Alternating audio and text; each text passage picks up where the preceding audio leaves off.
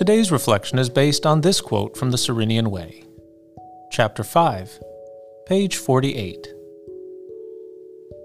We can never underestimate the gift of giving someone our undivided love and attention. Remember, it is all Christ wants from us in any given moment in our lives. Presence versus Presence by Tom Andino. I love to give presents to people. It doesn't matter the season, and I don't need an occasion. Any moment, in my opinion, can be a great time to give someone a present. Friends have shared with me that they think I'm a great gift giver. One of them shared recently that my gifts, while nice in and of themselves, are ultimately the best because they reflect deep listening. I had never really thought of that. The presents, they told me, are visible and tangible reflections of my attentive presence in their lives. Deep listening, without judgment, when I am with them, and time spent reflecting on our time together and following up with a text or email when I'm not with them. It is because of my gift of presence that the presents are so meaningful.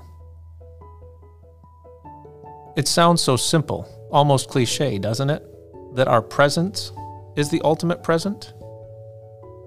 People do not spend time with me because I am a musician, or because I am a Catholic, or because I'm a good listener, or because I enjoy a good meal, or because I am joyful, or because I give good presents. They spend time with me because they want to spend time with me.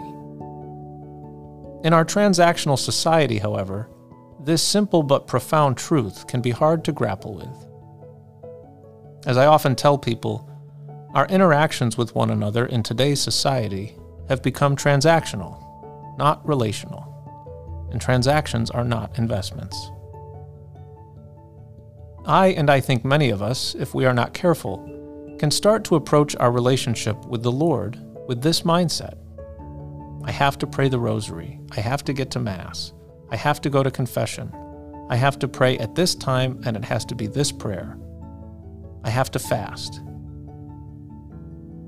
None of these practices are inherently bad, as they are meant to draw us closer to the Lord. The stumbling block, however, is when these things become a checklist of sorts, and we just try to get them done for the sake of checking them off the list. Yet, if we are really honest, all the Lord really wants from us is us. He just wants us, His beloved children, to draw close to Him and to be with Him in silence and stillness. Our presence is enough, and we have to work to conquer the inner voice that tries to make us believe that we are not enough.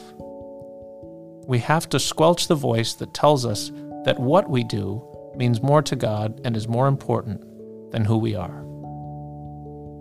We have to do this not just with God, but also in our personal relationships with one another. Perhaps Mariah Carey sings it best in my wife's favorite Christmas song.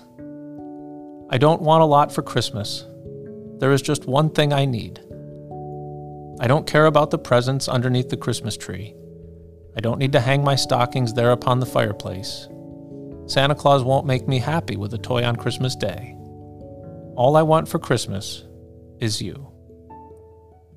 Presence, not presents, is really the ultimate gift, and the gift that keeps on giving. When I share stories about close friends or family, sometimes people will ask, "Wow, you talk about him or her a lot, but what did they ultimately do for you?" I usually answer by saying, they didn't do anything. They were.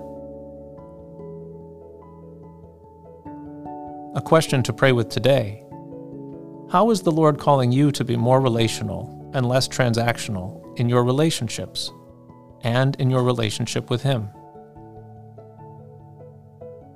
Today's action step: try to shed the illusion that you always have to be doing something by trying to live the following prayer.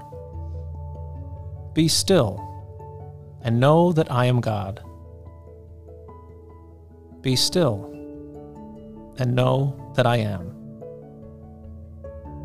Be still and know. Be still. Be.